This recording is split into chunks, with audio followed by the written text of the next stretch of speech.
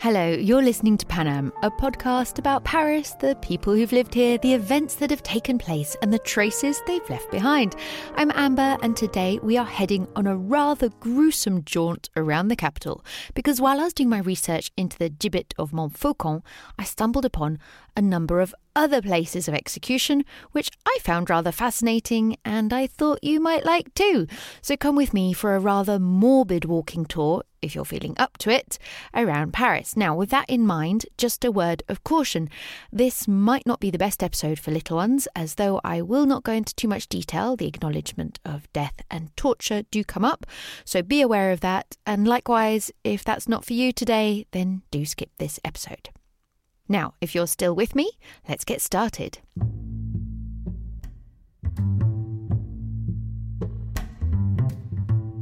The most obvious, dare I say, iconic instrument of doom is, of course, the guillotine, but I've already covered her in a previous episode. But just to refresh your memory, the main places where, during the Revolution, you would have been able to witness Dr. Guillotin's invention at work are today what is known as the Place de la Concorde, Place de la Nation, Place de la Bastille, as well as a few others. And of course, you can still see the stone slabs that were used where the guillotine once stood after the Revolution at the corner of the Rue de la Croix-Faubin and the Rue de la Roquette in the 11th arrondissement.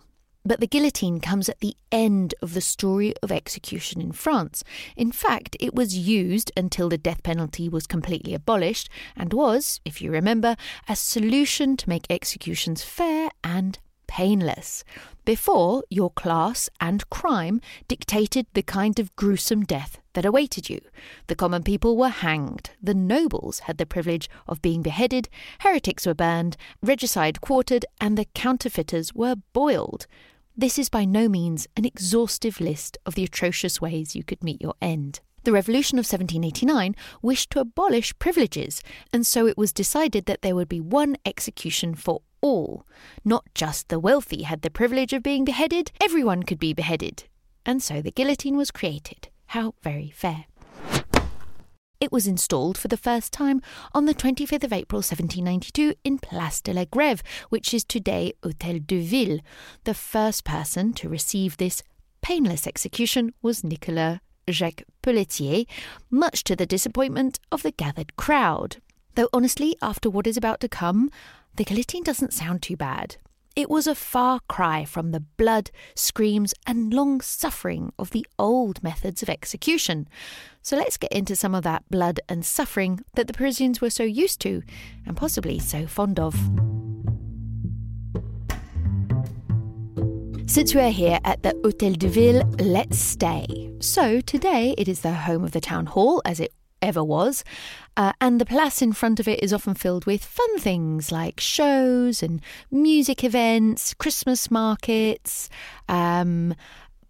sporting events, anything like that, and they are usually quite painless. There's even an ice rink which is set up in winter.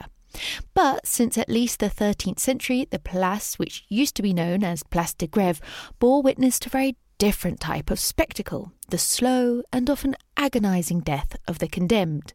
Apparently, the first such execution took place in 1310, although I am inclined to believe that there must have been an earlier example, but I've just not found them yet. I shall continue to look. If you happen to know of any, then do let me know. Anyway, the first documented execution that I found was of a heretic, Marguerite Porete, who was burnt alive on the square. It was common to burn witches, and quite a number of women lost their lives here right up until the 17th century. Perhaps the most famous was Catherine Desé in 1680. Now, she was known as La Voisin, and she was wrapped up in the infamous affair of the poisoners, which ended up becoming very murky as a number of important bigwigs in the court of Louis XIV, no less, were involved, but that is a story for another day. Madame de Sévigné, in one of her many epistles, describes the scene of the execution, telling that Le Voisin struggled like a madwoman and swore like a cart driver when she was on the stake. Not surprising, really. She ends her note ironically, writing, quote, "I still know 1,000 pleasant little tales like that one, but how can I tell them all?" Which might give us an insight into how Parisians looked upon death, rather as an amusing show than a deterrent, it seems. Burning was not the only means of execution that was common here. People were also hanged, and there was even a pillory, but more on that later. By far the most horrific and famous executions were for those people who'd committed regicide, the killing of a king. There is a particular unlucky string of Henrys who all get killed, so that is Henry II, his son Henry III, and then the next Henry, Henry IV, the first of the Bourbons. They were all assassinated. For Henry II, it was a result of a jousting accident, so not really an assassination, and though the king graciously pardoned the knight responsible, he was nonetheless killed at the Place de Grève by being quartered. The other unlucky Henrys were both stabbed by religious fanatics. Much later, Louis XV had an attempt made on his life, but this was unsuccessful. Death for regicide was quite the show.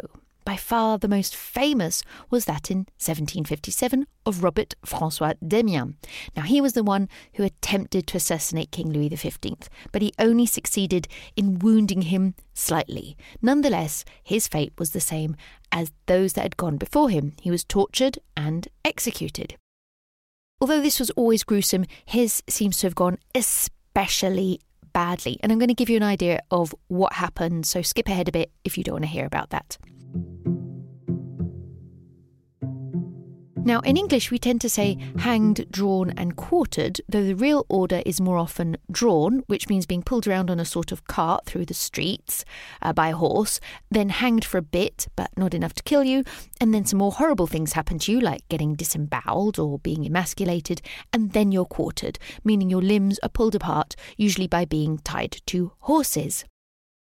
There's actually a really fascinating episode about this in the podcast Gone Medieval, so do give it a listen. The French seem to skip the drawing part, at least from what I have found, but don't worry, they came up with plenty of awful things for Damiens nonetheless. First, he was put in boots, which was a terrible sort of contraption that breaks your legs and feet. And this was a regular form of torture that they would use to try and get information, to find out if he had anyone collaborating with him. So first he goes into the boots, then he was brought out into the Place de Grève and he was attached to a scaffold. His hand, the one that held the knife which he had attempted to kill the king with, was burnt with sulphur, and then his skin was torn with pincers and hot oil poured into the wounds. He was emasculated and finally attached to 4 horses for the final painful quartering. This, by all accounts, did not go easily, and it took some time and, in the end, some help from Sanson, the executioner, before he finally was divided. Now, according to some historians, he remained conscious after 3 of his 4 limbs had been torn from his body, and during the process, his hair turned white. Not surprising. In total, it took an hour and a half for all of this to be done. Finally, his body was burned, so nothing would be left of him. The crowd, by all accounts, watched on, enthralled by his suffering. Now, it did have quite an impact. It was so awful and gruesome, and hardly a lesson to others, but much more a sort of horrible show, that it did help further the sentiment and cause that people were asking for, to find a more fair, less gruesome way of punishing people. And they did. I mean, that was the guillotine. Ironically then, this truly awful punishment, which was carried out because Damiens had tried to take the life of the king, sort of comes full circle. You see, the crowd were asking for blood and spectacle and vengeance, and they got it. And then a few years later, the same crowd would watch in delight as the king himself was murdered. Thankfully, and maybe in part thanks to Damiens and all that he suffered, in a far less sordid manner. Interestingly, it was carried out by the same executioner, Sanson. Louis was not the last king to be assassinated. His son, Louis XVII, died of neglect while in prison following the revolution. No one was executed for his death, though, but his carer was indeed guillotined. The final execution on the Place de Grève took place by guillotine in 1830. Thankfully, there is no longer any sign of this awful and bloody past, and the Place de Grève is now Place de l'Hôtel de Ville, as I've said, and the only spectacle of agony we can witness are parents forced to take their children on the ice skating rink and falling over. Anyway, let's leave the Hôtel de Ville and head up to the 5th arrondissement and to the charming Place de l'Estrapade.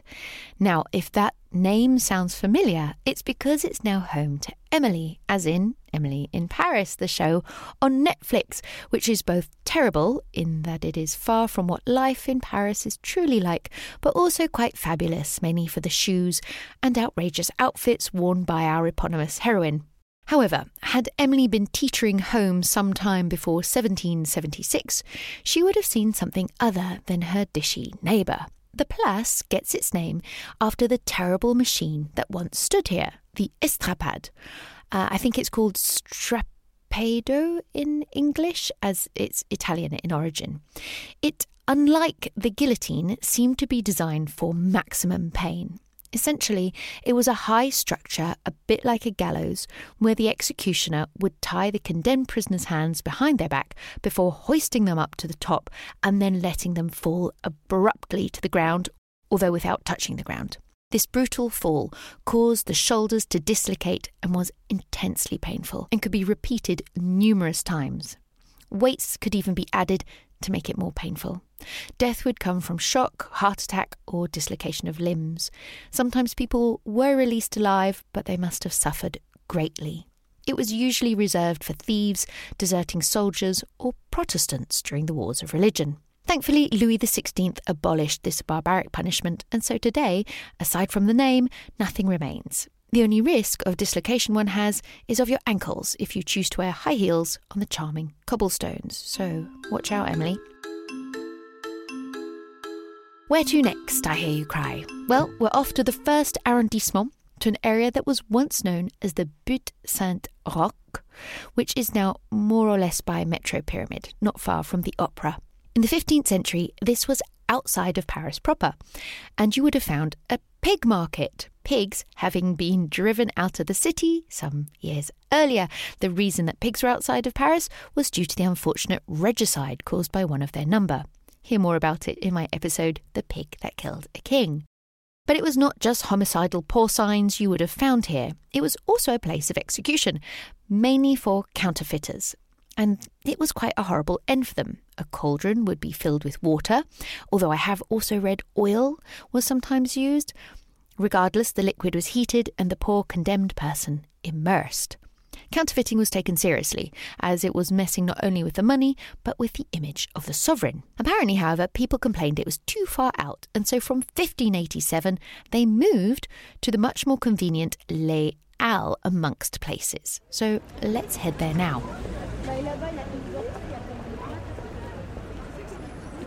Here we are at Les Halles, not far from the spot where Henry IV was assassinated while stuck in traffic by François Ravaillac on the Rue de la Ferronnière.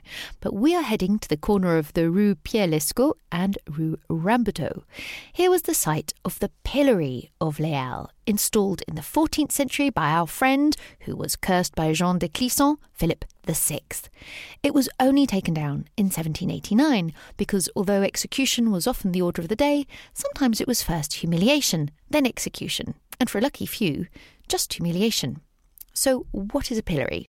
A pillory is a bit like stocks, but bigger. And here at Les Halles was a rather grand one. Imagine a sort of octagonal tower about 2.5 stories high. The first floor, for Americans, or the ground floor for the rest of us, was used either as a shop and I've even read as a dwelling, which doesn't feel great, but whatever. Then, above it was the pillory, which was in a sort of turret with 8 big windows opening onto a viewing platform. In the middle was a big wooden wheel with holes for the arms and head. The person suffering humiliation would kneel, I think, and their head and arms would be strapped into those holes. And they're basically put on display for the crowd below. To make it extra humiliating, sometimes people's crimes were written on a sign for all to see, and if you were extra unlucky, they would choose a busy market day to display you. Remember, Les Halles is where the huge market of Paris used to be, so I think it was always pretty busy. Now, the unfortunate person would be there from about 9 to 3 p.m, and someone would come regularly to turn the wheel so that everyone could get a good look from all sides. Passers-by were allowed to laugh, of course, and throw all manner of filth, which I'm sure was readily available, this being Paris, which is famously filthy. But again, this is a market, so there would have been lots of rotten food to hand. However, they were told not to throw rocks or sharp objects so as not to kill the person. Now, this might be because they were going to be executed later, or they were going to be let go after being humiliated.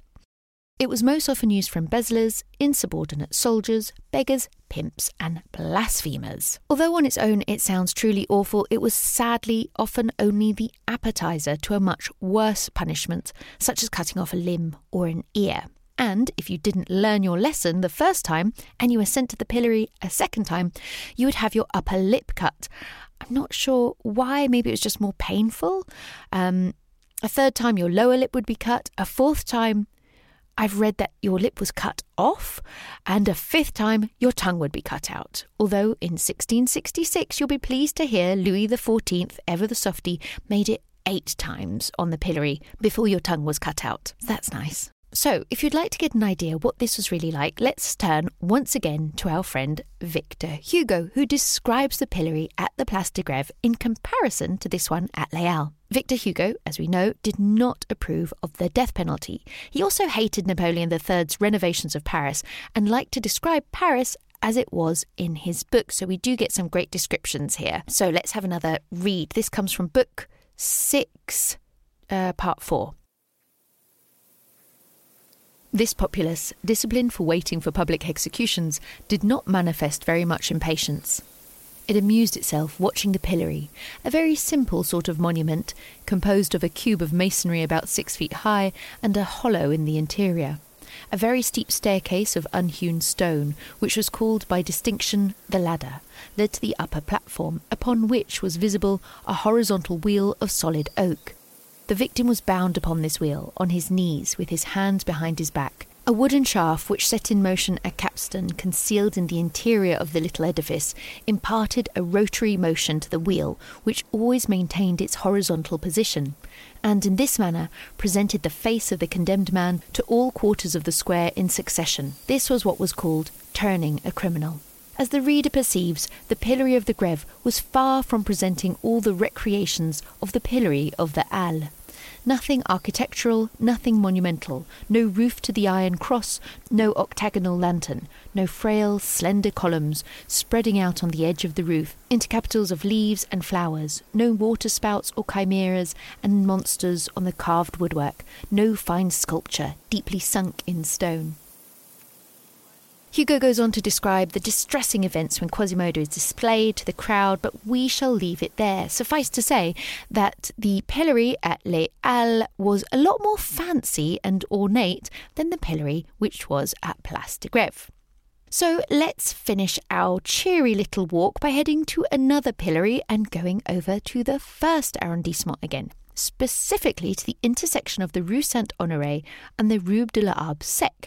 Here you'll find a little discreet fountain known as the Croix du Trésor, or we could translate it to Cross of the Drawer. This current fountain only dates back to 1775 and was renovated by none other than Soufflot, the architect who built the Pantheon, so pretty fancy, but it was based on an earlier one which was apparently designed by Jean Goujon in 1529. He also incidentally designed a lot of the sculptures which are outside the Louvre, so two pretty important people are involved in its design, and apparently a fountain has been here since medieval times. Today, partly because it was moved, because it was in the way of traffic, it's somewhat overlooked. But it was once quite an important place, so let's just situate ourselves. We're just a hop, skip and a jump from the Louvre, really. And this crossroad used to be located at the intersection of the main north-south, east-west routes into Paris. And for several centuries, it was one of the busiest crossroads. There was a lot of commerce here, but obviously, for our purposes, it was also a place of public execution. And like I said, there was also a pillory.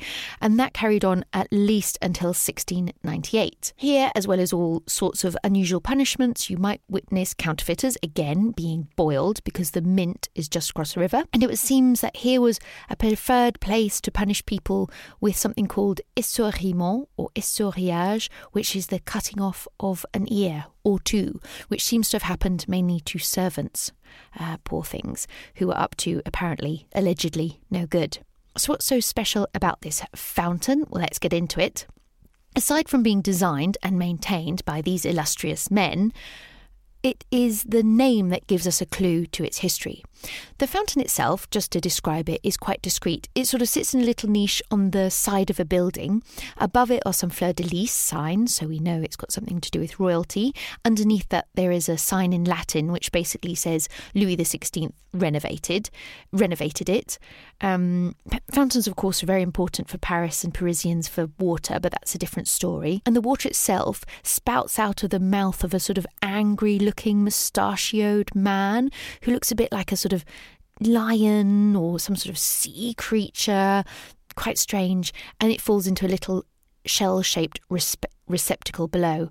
I'll put some pictures up on social media and all that sort of things.